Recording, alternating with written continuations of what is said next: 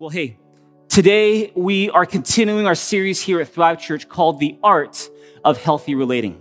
And this series is all about relationships, how we can have healthier relationships with the people in our home, with the people that we work with, our boyfriend, our girlfriend, the relationships in our lives. And hopefully you found this series to be really helpful. We've had an amazing time looking at different practical keys to experiencing a new horizon in your relationships. And today I'm especially excited to bring you today's episode. See, today's episode of The Art of Healthy Relating is on a topic that is so real, and yet it's so delicate. It's so real for many people, and yet it's something that we almost never talk about until it's too late. That topic is the topic of what do you do when you find yourself attracted to someone that you don't think you should be attracted to? See, maybe the person you're attracted to is already with someone else. Maybe you're not married, but the person you're attracted to is already married. Or maybe you're married and the person you're attracted to is not your spouse, but someone else that you're not married to. And if you've ever experienced this kind of attraction before, you know that a part of you feels guilty and disturbed that you even have these kind of feelings. And yet a part of you also feels excited when you think about that person. And now you find yourself living in this tension between what you think is right and what you think you want. And see, what do you do then? See, today's message is called Dealing with Dangerous Attractions. See, let me give you my definition for a dangerous attraction today. See, a dangerous attraction is an attraction that you feel towards someone that you don't think you're supposed to be with, or someone that you know deep down you're not supposed to be with that person, and yet the attraction is so strong that it consumes you and it distracts you from being the person that you want to be. It's where to pursue that attraction to its fullest extent right now would mean to dishonor your own marriage or the marriage of someone else, or to hurt someone really badly, or to otherwise ignore or violate a command that God has laid down concerning marriage or sex. And see, if you've ever been attracted to someone that you don't think you should be attracted to, then guess what? You are not alone. In fact, you just look at all the different songs that have been written on this very topic over the years. For example, back in 1974, there was a girl called Olivia Newton-John, and she had a #1 hit single called I Honestly Love You. And it's on this topic of dangerous attractions, when you're attracted to someone that you don't think you're supposed to be with. And she sings in this song, she sings, in another place and time, this moment might be ending in a kiss. But there are you with yours, and here I am with mine, so I guess we'll just be leaving it at this. That's, Olivia Newton-John. That was 1974. In 2002, there was a rapper called Nelly who had a #1 hit song called Dilemma, starring and featuring Kelly Rowland from Destiny's Child. And this song called Dilemma is all about how there's this guy who meets a girl who already has a family with another guy. But then Nelly's character in the song can't help but feel so attracted to this girl. And so Nelly sings, I've never been the type to break up a happy home, but there's something about this girl that I just can't leave alone. And then Kelly Rowland, in turn, she sings, no matter what I do, all I think about is you. Even when I'm with my boo, you know I'm crazy over you. And see, what do you do when you feel a dangerous attraction? See, this is a huge topic. It's very real for many people, and very often we don't talk about it until it's too late, until the affair has already happened, until the scandal has already taken place. And in a way, it's understandable why we don't really talk about these things. It's because it's uncomfortable to do so. It's embarrassing to talk about it. It concerns some of our most private, secret, closely held feelings. We can feel shame and guilt for even having these feelings in the first place. We can have fear and anxiety over how others might be affected if they found out how we felt. And it's for that reason that sometimes we just choose not to talk about our dangerous attractions. But here's the thing. Bad things happen when we don't deal wisely with a dangerous attraction. See, for example, when you have a dangerous attraction and the feeling is not mutual, in other words, it's a one-way attraction, the other person doesn't feel the same way back, guess what it can lead to? It can lead to some awful things. It can lead to unwanted sexual touching. It can lead to unwanted sexual advances. It can lead to other types of sexual harassment, predatory behavior, abuse. For example, the Me Too movement, since a few years ago, that all started because high-powered men didn't deal wisely or healthily with their dangerous attractions, and they abused their power to get what they thought they want. That's when the feeling is not mutual. But when the feeling is mutual and the dangerous attraction is not dealt with in a wise, healthy way, it can also lead to awful things as well, like adultery, cheating, affairs, abandoning one person to run away with another. And see, here's the thing. When you don't deal with a dangerous attraction wisely, it can significantly damage, if not destroy, relationships. It can damage your marriage. It can destroy your reputation. If you're a Christian, it can hurt, if not take away your ministry. It can derail you from God's best plans for your life. For example, in the news, just these past few years, even the past few weeks, you hear about, high-profile Christian leaders who once had these very influential ministries, but they had to step down from their positions of leadership because they failed to deal in a healthy way with their dangerous attraction. Maybe that leader was involved in an affair, or that leader was involved in sexually harassing the person that they were attracted to. And the victims of that harassment are violated and hurt in ways that words cannot describe. The churches and the organizations that these leaders leave behind are left to pick up the pieces, and they're hurt in the process. And that Christian leader himself and their spouse and their family experience untold pain, both privately and publicly. And see, here's the thing. Even when nothing explosive like that takes place, even when there is no affair or no scandal, and it's just you dealing with dangerous attraction, guess what? For you personally, when you don't deal with a dangerous attraction in a wise and healthy way, it can kill you on the inside.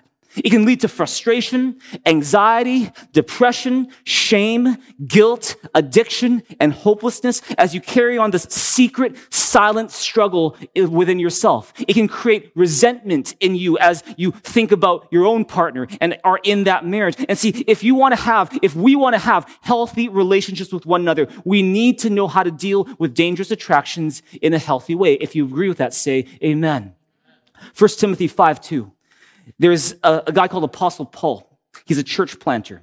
And he's writing to one of his disciples. His name is Timothy, who's a young pastor.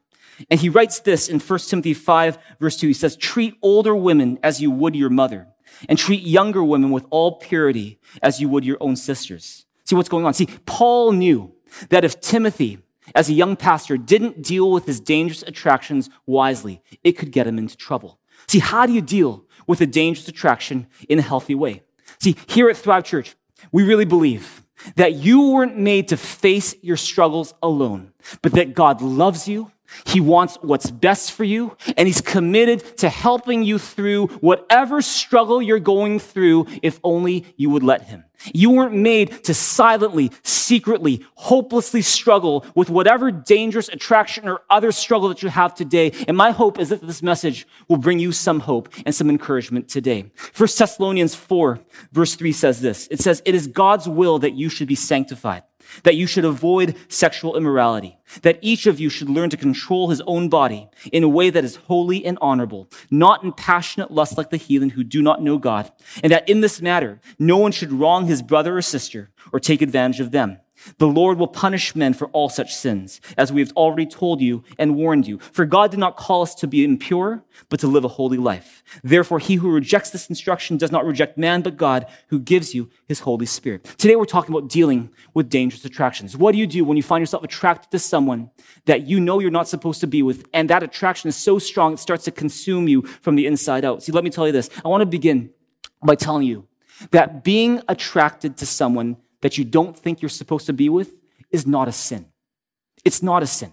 Sometimes we can be attracted to people because of their appearance, the way they look, because of their sense of humor, because of their charisma, because they seem so talented, because we just like the sound of their voice, or we like the fact that they seem to care for us, or just because that person is so different from anything that we're used to. And see, just because you are attracted to someone doesn't mean you've done something wrong.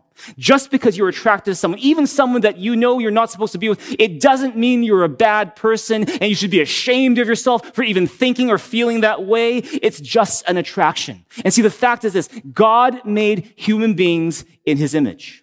You and I, we are made in the image of God. And part of what that means is that God has given you a unique shape by which to serve God and give him glory. And when I say a unique shape, I don't just mean your physical body. What I mean is God's given you a unique shape, personality, your abilities, your heart, your talents, and here's the thing. Every human being was given a God-given shape to give God glory and lead others to him. And so what that means is that every human being has a magnetic, attractive quality about them. For some, it's easier to see than others. But see, we all have something attractive about us. We all have something magnetic about us. And without making it awkward between you and the person beside you, without exchanging any kind of feelings at all, just tell them, you are attractive. You are attractive. It's because that's the way that God made you. He made you to be attractive. He made you with a shape so that you could attract others, give God glory, and lead them to God. And see, that's always meant for good. And so there's nothing inherently wrong about being attractive. That's why when you read the Bible in the book of Esther, it doesn't say Esther was lovely in form and features and God was so mad. It doesn't say that. It doesn't say that. That was part of her shape. Being attractive in whatever way you're attractive, your looks, your sense of humor, your intelligence, whatever other way that you may be attractive is a gift from God that God wants you to use for his glory. Turn to your neighbor and say, it's not my fault I'm this attractive. It's not your fault that you're this attractive. At the same time, you'll also never find in the Bible God saying, and so she was attracted to him, shame on her. Shame on her for feeling that way. No, it's because if you're attracted to someone, even someone that you don't think you're supposed to be with, it shouldn't come as a huge surprise because being attractive and being attracted are not sins. It's just part of the way that God made us to be. Let me say it again. Being attractive is not a sin. And being attracted is not a sin. What matters is how we deal with the attraction. And see, if being attracted is not a sin and being attractive is not a sin, when does an attraction become a dangerous attraction? Well, let me tell you when. A dangerous attraction is when you have an attraction towards someone that you don't think you should be with, yet it consumes your heart and mind in a way where now you are tempted to chase after that person regardless of what other commitments or promises you've made.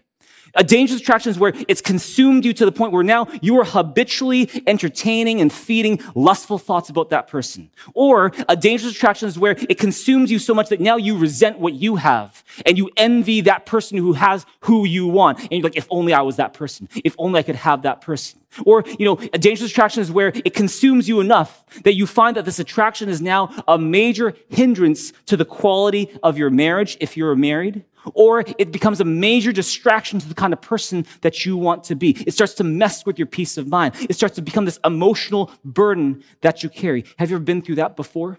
See, if you ever experienced a dangerous attraction, you ought to know being attractive and being attracted, they're not sins, but what matters is what you do with the attraction. So what do you do when you experience a dangerous attraction? See, there are at least a couple unhealthy ways that people deal with a dangerous attraction. One unhealthy way that people deal with a dangerous attraction is to justify it. In other words, instead of seeing that attraction as something that they need to be careful with, instead, they embrace the attraction. They feed the attraction. They welcome the attraction. They pursue the attraction. And they think, I just want to be happy. I just want to feel good. We might start messaging that person privately, secretly, giving them signals that we're interested in them. And if they reply in kind with affection as well, we feed the attraction even more. And eventually, with more and more messages, we say, hey, why don't we meet up? And it becomes from meeting up, that's when affairs start. And see, now some people say, well, that's perfectly natural, isn't it? Since there's nothing wrong with being attracted to that person, there shouldn't be anything wrong with following through with that attraction. For example, Ethan Hawke. He is an Academy Award-winning actor, and he was once asked about relationships, and he said this. He said, people have such a childish view of monogamy and fidelity. He's cheated, so he's bad. She's cheated, so she's bad, as opposed to a recognition that our species is not monogamous. To act all indignant that your world has been rocked because your lover wasn't faithful to you is a bit like acting rocked that your hair went gray. That's what he said. Ethan Hawke. And he said, basically, what is he saying? He's saying, if it feels so natural to be attracted to other people and to chase that attraction, then what could possibly be wrong with that? But that kind of thinking, I would submit, is way too simple. Because if you were to give in to every time you felt attracted to someone, if every time you craved something, you chased it, you would not know the meaning of self-control. You wouldn't know the meaning of loyalty, of faithfulness, of honor, of commitment, of integrity, and especially you wouldn't know the meaning of love, because love is so much more than an attraction.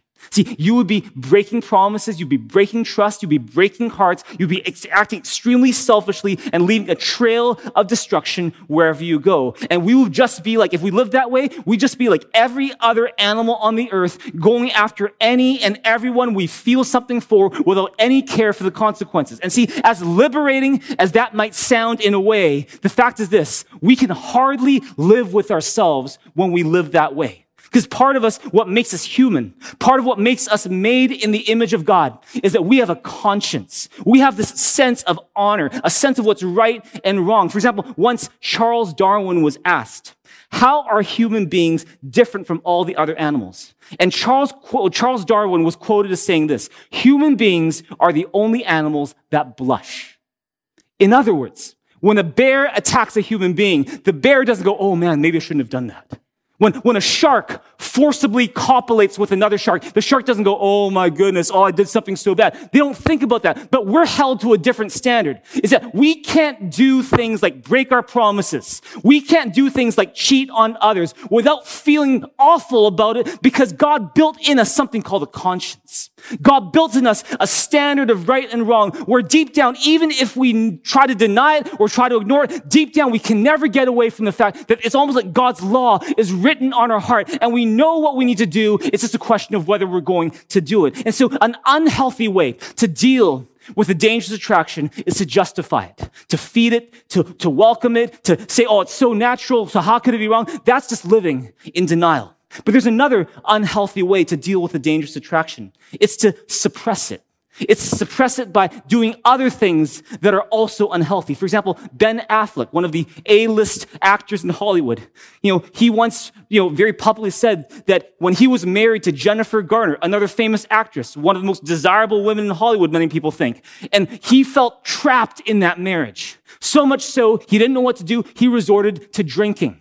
And he started to suppress the stuff he was feeling by getting into alcohol, and he became an alcoholic. And see, maybe you've been trying to suppress a dangerous attraction by doing other very unhealthy things. Maybe drinking, pornography, overeating, overspending, or just a way of living, a way of thinking, a way of dealing with your life that is not healthy, that's only making things worse. Can I tell you this? You don't need to live that way. Is there a healthy way to deal with a dangerous attraction? Well, I believe there is. Today, I want to tell you 7 practical steps that you can take if you're dealing with a dangerous attraction and you want to do so in a healthy way. Now, I'm going to approach this from the perspective of when you have a strong attraction for someone that you don't think you're supposed to be with, and nothing has quite happened yet. In other words, it's you who's got this attraction. You haven't pursued it in a major way. They might not even know about it yet. It's like the beginning stage. And we're talking about that because so often we talk about when it's too late, when we've already acted on the attraction, when the affair has already taken place. We want to deal with it on the front end, and in so doing, hopefully save a lot of us a lot of trouble. Proverbs 27:12 says it this way: the prudent see danger and take refuge, but the simple keep going and suffer for it. Another translation of Proverbs 27:12 says, a prudent person foresees danger and takes precautions. The simpleton goes blindly on and suffers the consequences. In the words of Proverbs 27, what are some precautions that we can take? Some practical ways we can take refuge and keep ourselves safe when we struggle with a dangerous attraction. Today I want to give you 7 ways. And you can write this down because I think it'll help you. Number 1, ask yourself, why am I so attracted to this person? Why am I so attracted? In other words, ask yourself, am I attracted to this person just because this person is so amazing, or is there another reason why I'm so attracted? See, we're going to spend more time on this one point than any of the others. In fact, probably more on this one than all the others combined. But it's probably because this is probably the most important one. Is that beyond what you find attractive about your dangerous attraction, oh, I love her legs. Oh, I love his face. I love her money. I love his intelligence. Or I love her rebellious attitude. Ask yourself why. In other words, is there another reason beyond just that you're attracted to this person? Is it really because they're so amazing? Or is there a deeper issue here? Is the attraction actually a symptom of a deeper issue in your life? Proverbs 20 verse 5 says this, "The purposes of a man's heart are deep waters, but a man of understanding draws them out." In other words, it takes wisdom to get to the heart of the issue and understand, why is it that I'm so attracted to this person? So let me offer you some possibilities in case you're not really sure where to begin. See, am I attracted to this person just because this person is so amazing? Or is it more because, possibility number one, there is something in my current relationship that needs fixing? Maybe you're married and your marriage right now is lacking a sense of fun, adventure, excitement. And so, you know what? You're just like, oh my goodness, this is my marriage. Maybe your sex life has become really dull and one way. And if it's you, then what you need, can I tell you this? If that's you and that's really going on in your life, then can I tell you what you need isn't necessarily a new relationship with a new partner. What you need to do is to try to refresh the relationship with the one you already have. Because maybe it's not that the grass is really greener on the other side. Maybe it's that you just haven't really bothered to water your own grass. And so, of course, you're looking elsewhere. And see, it's not really that person that you're so attracted to as much as it's a symptom of the fact that you're just really unhappy in a marriage that you have not really worked on. And see, if that's you, that I encourage you, maybe it's time to work on your relationship in a new way. You might even want to check out episode 5 of our series, The Art of Healthy Relating, called Refreshing Your Relationships. Because how do you know that lasting love isn't just based on attraction? Lasting love takes work. Amen? That's the first possibility. Here's the second possibility. Am I attracted to this person just because this person is so amazing? Or is it more because I have a heart problem? Maybe you've got an issue with contentment, or an issue with lust, or an issue with greed, or I'm just a really selfish person. And that a big reason, I have to be really honest with myself, a big reason why I'm attracted to that person is because I know they're available and I think they're easy pickings. Is that the reason? Here's another reason. Am I attracted to this person just because this person is so amazing? Or is it more because I have a tendency to look down on what I have and focus on the negative? And if you look at your history, you're always looking down and complaining about what you have, and you always feel you never have enough. And that's kind of a habitual problem in your life, kind of like ongoing. Maybe that's why. Another one. Am I attracted to this person just because this person is so amazing? Or is it more because there's a hurt in my past that is yet to be resolved? Maybe there's a hurt in your past. Maybe your parents and you, your relationship. Or maybe something happened between you and a previous romantic partner. And there's that hurt lingers on. And in some ways, the attraction you feel for that someone else right now is actually driven from that. It actually arises from that hurt. Or maybe, next possibility, am I attracted to this person just because this person is so amazing? Or is it more because I'm trying to fill a God-sized hole in my heart with something that is not God-sized? See, Ecclesiastes 3:11 says that God has planted eternity in the human heart. In other words, you have a God-sized hole in your heart that only God can fill. You can try to fill that hole with money, with sex, with power, with fame, with friends, with lovers, but you will never fill that God-sized hole in your heart because it is a God-sized hole that only God can fill. Are you trying to fill that God-sized hole with something that's not God-sized? Maybe that's why you have a dangerous attraction. See, if any of these are possibilities, then I would submit that what you need is not a new partner and a new relationship with them, but what you need is to work with God toward a new heart and a new mind and a new horizon. To be healed of your past hurts, to be filled with His Holy Spirit. See, those are some possibilities. Let me give you 2 more possibilities. Am I attracted to this person just because this person is so amazing, or is it more because I just don't get out very much? Is that maybe it's something where this person is really the only other person I see other than my spouse all the time. I see them at work, and they're just the one other person that I see all the time. And so because of that, it's like I kind of get used to being, close to this person, and the attraction comes this way. Or, maybe next possibly, am I attracted to this person because this person is so amazing, or is it more because I'm lacking good non-romantic friendships? Is that maybe what you lack And what you need are some platonic, non-romantic friendships where you can just have fun with others and not worry about the romantic stuff. If you're a guy, maybe it's about finding other guys that you can just play laser tag with or just go and watch a hockey game with and just do stuff where you don't have to worry about the romance part of things. And girls, same thing. For example, are you part of a small group where you can share about your life and share your highs and lows and share a laugh with others and pray for one another and support one another and encourage one another? Or are you putting all your hopes for community in one dangerous attraction? See, sometimes the mistake that we make is that we put all our hopes for community, for love. We put all that on one person, not realizing that we need different relationships to play different roles in our lives. If you believe that, say amen. See, in other words, beyond what you think is the obvious answer, like, well, this person, gets me. This person is so good looking. This person has such a heart for God. This person listens to me. This person's got class and style. Is it maybe there's something behind that? Ask yourself, am I attracted to this person just because this person's so amazing, or is there another reason behind it? And why do I mention all of that? It's because if any of these possibilities I've mentioned is actually happening in your life, guess what happens when you pursue that dangerous attraction? When you pursue that dangerous attraction and you get that dangerous attraction, guess what? You will still be unhappy. Because the issue was never that you needed that person. The issue was something deeper in your life that still isn't resolved. And so what you're going to find yourself doing is you pursue that dangerous attraction and you'll find yourself in the same place again, unhappy, except now you've left someone you love and you've left a trail of destruction behind you as you chase the mirage that was the dangerous attraction.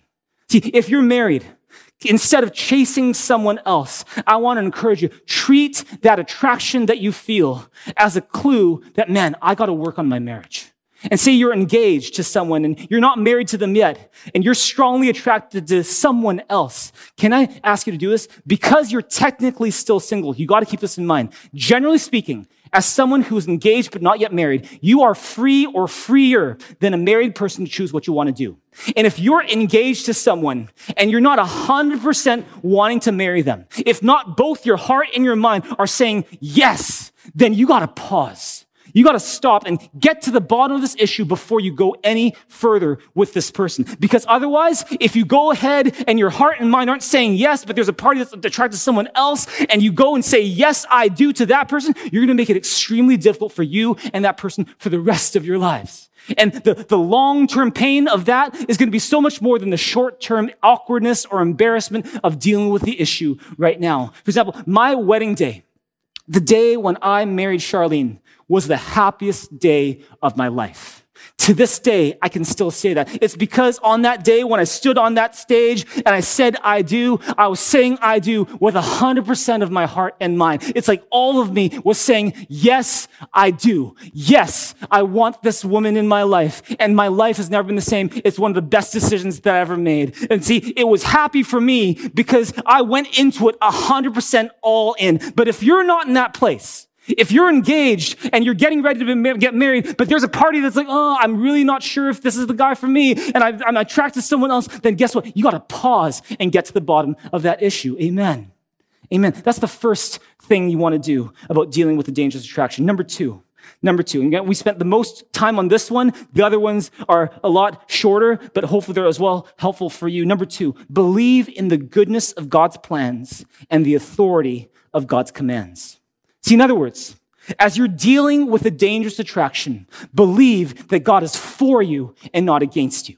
See, the reason God's word commands us against stuff like adultery, cheating, immorality, the reason he commands us toward things like love and commitment and faithfulness and humility and integrity is not because God takes pleasure in seeing you unhappy. It's not because God wants to kill your joy, but it's the opposite. God loves you. And he cares for your well-being, and he wants you to have maximum peace, maximum hope, maximum joy in your life. But guess how you get there? You don't get maximum peace, maximum joy by ignoring what God says. You do so by keeping God's commands.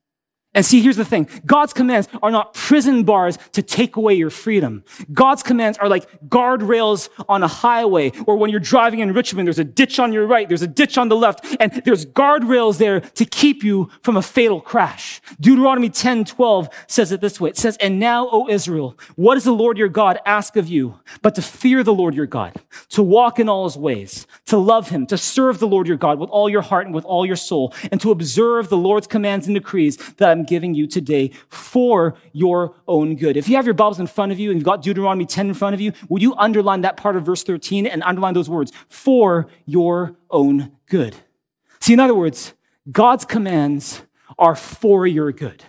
It's because God loves you. He wants you to thrive. That's why we're called Thrive Church. We're not called Depression Church. We're not called, morbid church. It's because God gave you his word for your good. And see, God's commands are not just for your good. They're also authoritative. In other words, God's commands are not just suggestions. They're not options. They're not, oh, take it or leave it. It's up to you. It's nice to have if you want, but it's okay if you don't. No, those are not God's commands. God's commands have authority, and God will hold us accountable to how we responded to his commands. Did we obey them?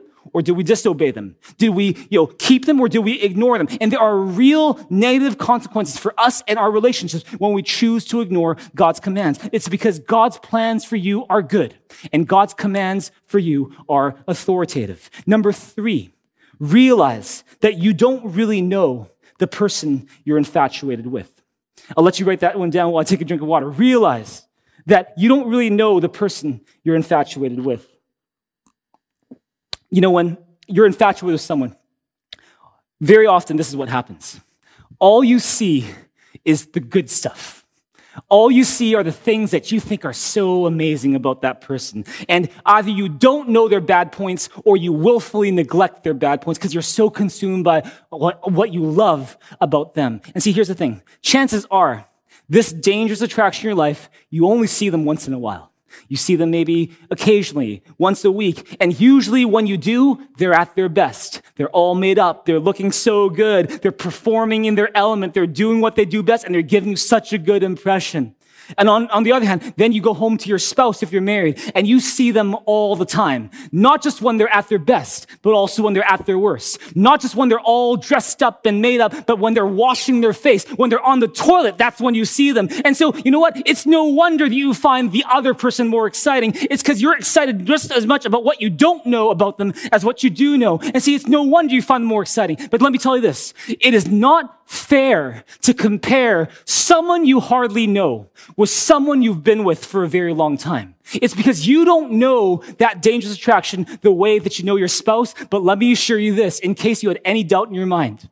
Just as you and your current partner have points about each other that you don't like and find annoying, there are things about your dangerous attraction, that person you're infatuated with, that you will not like and that you will find annoying. You just don't know them yet. And it's just a matter of time. Because guess what? God sent Jesus Christ to die for all of us. And so stop thinking that person, that new person, is such an angel from God, perfect in every way. No, Jesus died for them too.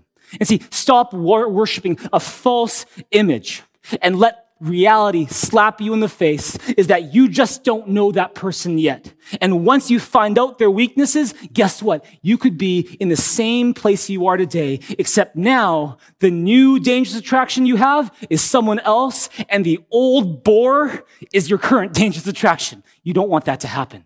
That's number 3. Number 4, talk to someone safe about your struggle. See, part of the power of a dangerous attraction is in its secrecy. That no one knows, you just keep it to yourself. And there's a power in that. There's a pressure in that. Sometimes we can hold it in so much that the pressure almost feels unbearable. And that's why when we're attracted to someone, we have this urge to want to tell them in some kind of way. And it kills us on the inside to not tell them. And see, guess what? If that's you, then you need to let the pressure out in some way. But what's the wise way to let the pressure out? See, you got to talk to someone safe about your struggle. First, talk to God. Psalm 38 verse 4 says this. It says, "My guilt has overwhelmed me like a burden too heavy to bear. My wounds fester and are loathsome because of my sinful folly. I am bowed down and brought very low. All day long I go about mourning. My back is filled with searing pain. There's no health in my body. I'm feeble and utterly crushed. I groan in anguish of heart. All my longings lie open before you, O Lord. My sighing is not hidden from you. O Lord, do not forsake me. Be not far from me. Oh my God, come quickly to help me, oh Lord, my Savior. See what's going on. See, David, he's the one writing this, and he's being real with God about everything he's feeling, all the uncomfortable emotions he's got that he's experiencing, he's telling God about. He says, all my longings are open before you. And see, very similarly, say to God, if you are going through a dangerous attraction right now, you can say to God, God, I'm struggling in this area. I need your help. Please help me to deal with this attraction in a way that honors you, that glorifies you, that protects me and the destiny you have for me, and protects that person as well. You go to God with it. You say, God, please help me. And maybe if you've responded to that dangerous attraction in a way that isn't healthy, in a way that isn't good, if you tried to suppress it through unhealthy ways, if you tried to chase it in dangerous ways, then you might need to confess it to God and say, God, I'm sorry. I want to turn around from this. I don't want it, but I need your help, God. Help me, give me wisdom and strength to go your way on this one. See, the great thing about God is this. He already knows about what you're feeling. He already knows about your struggle, even more than you do. And yet he sees you with compassion. And so you can come to God just as you are, knowing he's not going to push you away. He welcomes you with open arms. Matthew 11:28 says, Jesus says, come to me, all you who are weary and burdened, and I will give you rest. Take my yoke upon you and learn from me, for I'm gentle and humble in heart, and you will find rest for your souls. For my yoke is easy and my burden is light. See, something powerful happens when we bring our struggle to God, when we spend time in his presence, when we worship God and surrender our cares, our burdens, our struggles to him. What do we get in exchange when we give God our burdens? We receive his peace. And we somehow receive strength to carry on and have hope for tomorrow. That's the first thing. Talk to God. Turn to him and say, you got to talk to God. You got to talk to God. Another one, talk to a safe friend. And by safe friend, I mean someone who's trustworthy, someone who's wise, someone who's emotionally mature, someone who knows you, and someone with whom there's also no chance of romance as well. If necessary, you want to see a counselor for this kind of stuff. 1 Samuel 23 verse 16 says, and Saul's son Jonathan went to David at Horesh and helped him find strength in God. He said, if you're dealing with dangerous attraction, find someone safe that you can talk to about this. Ask them for prayer. Ask them for help. Ask them for advice. Ask them to keep you accountable and say, hey, could you just check up on me on this one? And you might find that just by telling someone else and sharing it with them and getting them to pray for you, that can suck the power out of so much of that dangerous attraction that you're feeling. And so here's a question for you. Here's another question for you right now. Speaking of telling someone, say, should you tell your spouse? Should you? What do you think? See, you're going to hear different answers from different people on this. Even like in the Christian world, you're going to hear different answers. Some people say, you got to tell your spouse. How can you keep any secrets from your spouse? Right? There's those. There's others who say, you know what, don't tell your spouse. Don't rock the boat, especially if you haven't pursued the attraction yet. Just find another way. Which one is it? Which one is it? You want me to give you my answer? Here's what I would say. I say, it depends. And see, it depends. It depends on how much your spouse can take and how serious the dangerous attraction has become. Now, keep in mind, this is before anything has happened. This is before you're now, secretly dating this person and, all that stuff. Before any of that, it's just basically you and your struggle. Maybe that person doesn't even know about it yet. Do you tell your spouse, well, this is if your spouse is very secure in their relationship with you, or if they've gone through something similar themselves, then maybe it's a safe place to talk about it. But if your spouse is especially sensitive in this area, or if they've been deeply hurt by unfaithfulness and infidelity in their own life, maybe they were betrayed by a previous lover, maybe in their family, maybe their parents went through some kind of an affair and all that stuff. Guess what? Talking to them could actually create more problems and just be too hard for your spouse to bear. And so in that case, it may be better for you to work it out with God and with a safe friend, a platonic friend that you trust. See, either way, you need to be careful. You need to be wise. Proverbs 3:21 says it this way, my son, preserve sound judgment and discernment. Do not let them out of your sight. Then you will go on your way in safety and your foot will not stumble. See, will you talk about these things together as a spouse, between you and your spouse, or you just kind of basically trust one another to deal with it on their own and do the right thing from a distance? How exactly the two of you deal with it will be different from couple to couple because, everyone's different. Everyone's got their own sensitivities, their own background, their own pain, their own comfort levels. And so it's really tough to put one kind of rule. You always do it this way. It really depends on where the two of you are at, but you always want to let wisdom guide your ways. If you believe that, say amen. Another one is this. Do you talk to your dangerous attraction? Do you say, oh, can you please pray for me? I'm so attracted to you. Can you please, hold me accountable and ask me next week, are you still attracted to me? No, please do not do that. All right, please do not do that. You're just complicating things by doing that. But this is one thing you should do when it comes to that person. It's number 5. Set wise boundaries around that person you're attracted to. Set wise boundaries around that person. What do I mean by that? Do I mean you build a fence literally around them? Kind of, tape, jail, put them in jail? No. See, I don't literally mean build a fence around, but what I mean is you got to set boundaries around how you interact with that person. Because a dangerous attraction, guess what? It feeds on access. Is that when we have an opportunity to see that person, to message that person, to meet that person, and we use that opportunity to feed the attraction, that's when the attraction grows. And we say, oh, I'm just talking about work, when deep down we're actually feeding the attraction. Attraction feeds on access. But see, the more access you give the person, the stronger the attraction becomes. The less access you give that person, the weaker very often the attraction becomes, almost like out of sight, out of mind. And see, that's why it's important that you set healthy boundaries that will give you, a healthy way to interact with that person. Now, does that mean that you need to change cities or change jobs or change churches? No, it depends. In very extreme examples where something has already happened between you and that person, there's a danger of continuing. Maybe that's what you need to do in order to preserve your marriage or whatever it is you need to do. But if it's not that kind of extreme example, if they don't even know about your dangerous attractions, just something you're dealing with, then it's about you setting boundaries yourself.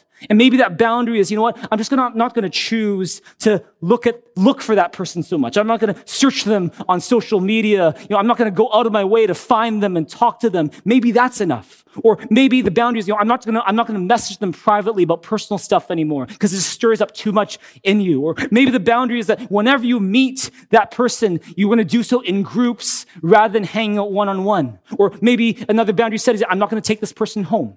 Is that, we're going to try to find another way to do it. See, it's about setting healthy, wise boundaries, not because we're legalistic, not because we live in fear, but it's to protect your heart and mind and keep that person safe as well. It's protecting your peace. See, what boundaries you set depends on how serious the situation is, but that's the thing. You need to set healthy boundaries. Every healthy relationship has healthy boundaries. Now, by the way, if you're here and you're not the one with the dangerous attraction, but someone has a dangerous attraction for you, here, what do? See, you can't control who's attracted to you and who's not attracted to you.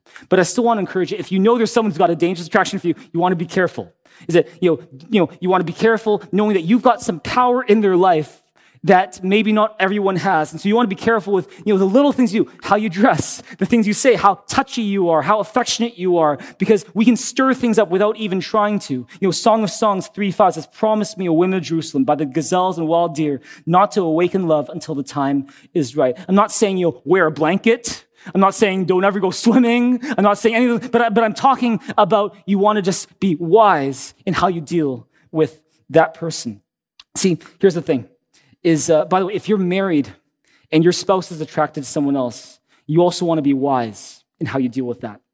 You don't want to treat every attraction, no matter how serious or how trivial, you don't want to treat it all as if the apocalypse has happened. It's like the end times, and you want to hopefully have some wisdom about how you deal with it. Say you catch your spouse searching up online a celebrity that they think is good looking. It's not pornography, it's not racy photos, but it's just they're just looking them up. When they're walking down the red carpet of the Oscars, are you going to go after your spouse for that? What did you do? What did you do? Where are your eyes? What are you looking at? What are you doing? Are you going to do that? You know what? You want to be wise in how you deal with it. Set wise boundaries. Is this helpful in this place today?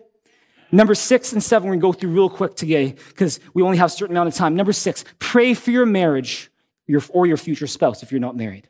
John 10:10 says, the thief comes only to steal and kill and destroy. I have come that they may have life and have it to the full. That's Jesus talking. He's saying that, you know what? God, Jesus, wants to give you life to the full, but there's also someone else. There's Satan, the thief, who wants to steal and kill and destroy your life because he hates God and he hates anyone God loves. So he wants to destroy your life as well. And if the quality of your marriage is so important to your destiny, if you're someone who's married or wants to get married, then it makes sense that the enemy will try to attack that very important part of your life. Question here, how often do you pray for your marriage if you're married? How often do you pray for, your marriage, your future marriage, and how you're ready for that, and praying for your future partner if you're married? I would encourage you to do so. 1 Peter 5:8 says, be self-controlled and alert. Your enemy, the devil, prowls around like a roaring lion looking for someone to devour. Resist him, standing firm in the faith, because you know that your brothers and sisters throughout the world are undergoing the same kind of sufferings. And the God of all grace, who called you to his eternal glory in Christ Jesus, after you've suffered a little while, will himself restore you, make you strong, firm, and steadfast. Verse 9 says, resist him. Resist who? Resist the devil, who's here to kill, steal, and destroy. And see, how do you do that? One way is through your words. Once Jesus, he sensed that the devil was trying to tempt him to go in a different direction than the way that God the Father wanted Jesus to go. And so what Jesus say in Mark 8:33, he says, get behind me, Satan. You do not have in mind the things of God, but the things of men. Sometimes I'll do that too. When I sense that God is, that Satan is tempting me to go in a different direction than what God wants me to do, sometimes I'll actually say that out loud. I'll say, get behind me, Satan. You don't have in mind the things of God, but the things of men. What are you doing? You're taking a stand against the enemy. And you got to do that. You got to pray for your marriage. You want to pray for your future spouse. Number 7, we're going to close. If you want to deal with a dangerous attraction in a healthy way, believe that God's grace is sufficient for you and he will lead you in the best way. See, don't just believe in the goodness of God's plans. Don't just believe in the authority of God's commands, but believe in the sufficiency of God's grace. That God's grace is more than enough for you. 1 Corinthians 10:13 says this, no temptation has seized you except what is common to man. And God is faithful. He will not let you be tempted beyond what you can bear. But when you're tempted, he will also provide a way out so that you can stand up under it. 2 Corinthians 12:9 says, but he said to me, my grace is sufficient for you, for my power is made perfect in weakness. Therefore, I will boast all the more gladly about my weaknesses, so that Christ's power may rest on me. That is why, for Christ's sake, I delight in weaknesses, in insults, in hardships, in persecutions, in difficulties. For when I am weak, then I'm strong. See, dealing with a dangerous attraction can be hard. It can be really hard. But God's grace is sufficient for you. And God promises that he will give you everything you need for life and godliness through Jesus Christ, through your relationship with him. And so I want to encourage you, if you are going through something tough right now, you're struggling with a dangerous attraction, know that God is not here to shame you. He's not here to take away your happiness. He's here to help you experience peace for real. And it all begins when you look to God and trust that his grace is sufficient for you and he will lead you in the best way. And today we've been talking about dealing with dangerous attractions. And in just a minute, I want to pray for every single one of us here. But first, I want to pray for those who are here, who maybe you're listening to this, you're maybe new to church, but you've never taken that very first step of starting a relationship with God. Maybe you've been to church before, but you've never opened up your heart to ask Jesus Christ to come into your life and to forgive your sins. Then I want to encourage you to take that step today. Is that when we were separate from God because of our sins, when we couldn't reach God on our own, God loved us and sent Jesus Christ so that we could be forgiven and have a way back to him. And through Jesus Christ, not because of the things we do, but because of what Jesus did on the cross for us, we can be forgiven and have a brand new start and a new life in him. And if that's you, and if you've never opened up your heart to Jesus and you want to do that, we want to help you do that today. It's as simple as praying a prayer. All you need to do is click the link that's in your chat room, scan the QR code that's on your screen, and it'll take you to a prayer that you can pray. And just so you're not praying it alone, I'm going to pray this prayer with you. And so why don't you do that right now? Click that link, scan that QR code, and let's pray this prayer together to ask Jesus Christ for his forgiveness for our sins and to ask him to be our Savior today. Would you do that right now? Why don't you click that link, scan that QR code, and pray this prayer with me? In fact, I encourage those who have prayed this before to pray with those praying for the first time. You can just say this. Say, dear Jesus, thank you that because you love me, that because you love you me, died on the you cross died on the cross to pay for my to sins. pay for my sins. You rose again You rose again to give me life. to give me life. Today, Today, I open up my heart I open up my heart and I ask you, and I ask you, please forgive me please forgive of me all my of sins all my sins and fill me and fill me with your Holy Spirit. with your Holy Spirit. I place my trust Place my trust not in what I do, not in what I do, but in what you've done for but me. in what you've done for me. In Jesus' name I pray. In Jesus' name I pray. Amen. Amen. Hey, if you prayed that prayer and you meant that prayer, then the Bible says that you are forgiven of your sins. You are a child of God. You are a citizen of heaven, and the best is yet to come. And we've got some special gifts to give to you to congratulate you on that decision you've made. Just go to the bottom of that page that you prayed that prayer on, and we'd love to send you those gifts. On top of that, we encourage you to keep coming to church because every baby needs a family to grow up in. We'd love to be your spiritual family. We also encourage you to get baptized because baptism is not a graduation. It's a beginning. It's you simply saying, I know I'm a sinner who needs a savior. I thank Jesus for saving me. And if that's you, can go to mythrive.info and press the baptism button for more on that. If that's you, you prayed that prayer just now, a big congratulations. Can you give congratulations to all those who prayed that prayer just now?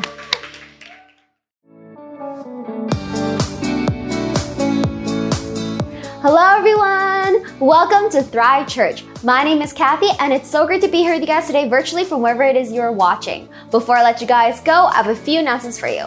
If it's your first time here, we would love to get to know you better, so please text NEW to 604-285-5770 or visit mythrive.info and we'll mail you your very own Thrive Stainless Steel water bottle. If you prayed the prayer with Pastor JB earlier to receive Jesus Christ into your life today, congratulations, we have a gift package for you and we'll send you a series of videos that will help answer some questions about Christianity. Please text BELIEVE to 604-285-5770 or visit mythrive.info. Easter is just around the corner. If you haven't heard yet, we're having our first on-site service on Easter Sunday, April 17th at 9:30 a.m.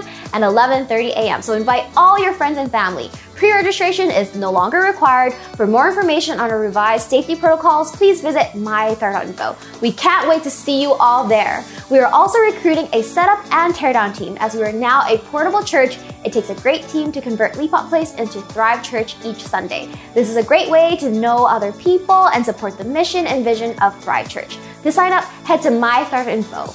That's it for this week. I hope you all have a great day. Don't forget to give your tithes and offerings online at mythrive.info. I will see you all next week online at 9:30 a.m. and 11:30 a.m. And remember to tell your friends and family. Thrive Church is meeting in person again on Easter Sunday at Leapot Place. Bye!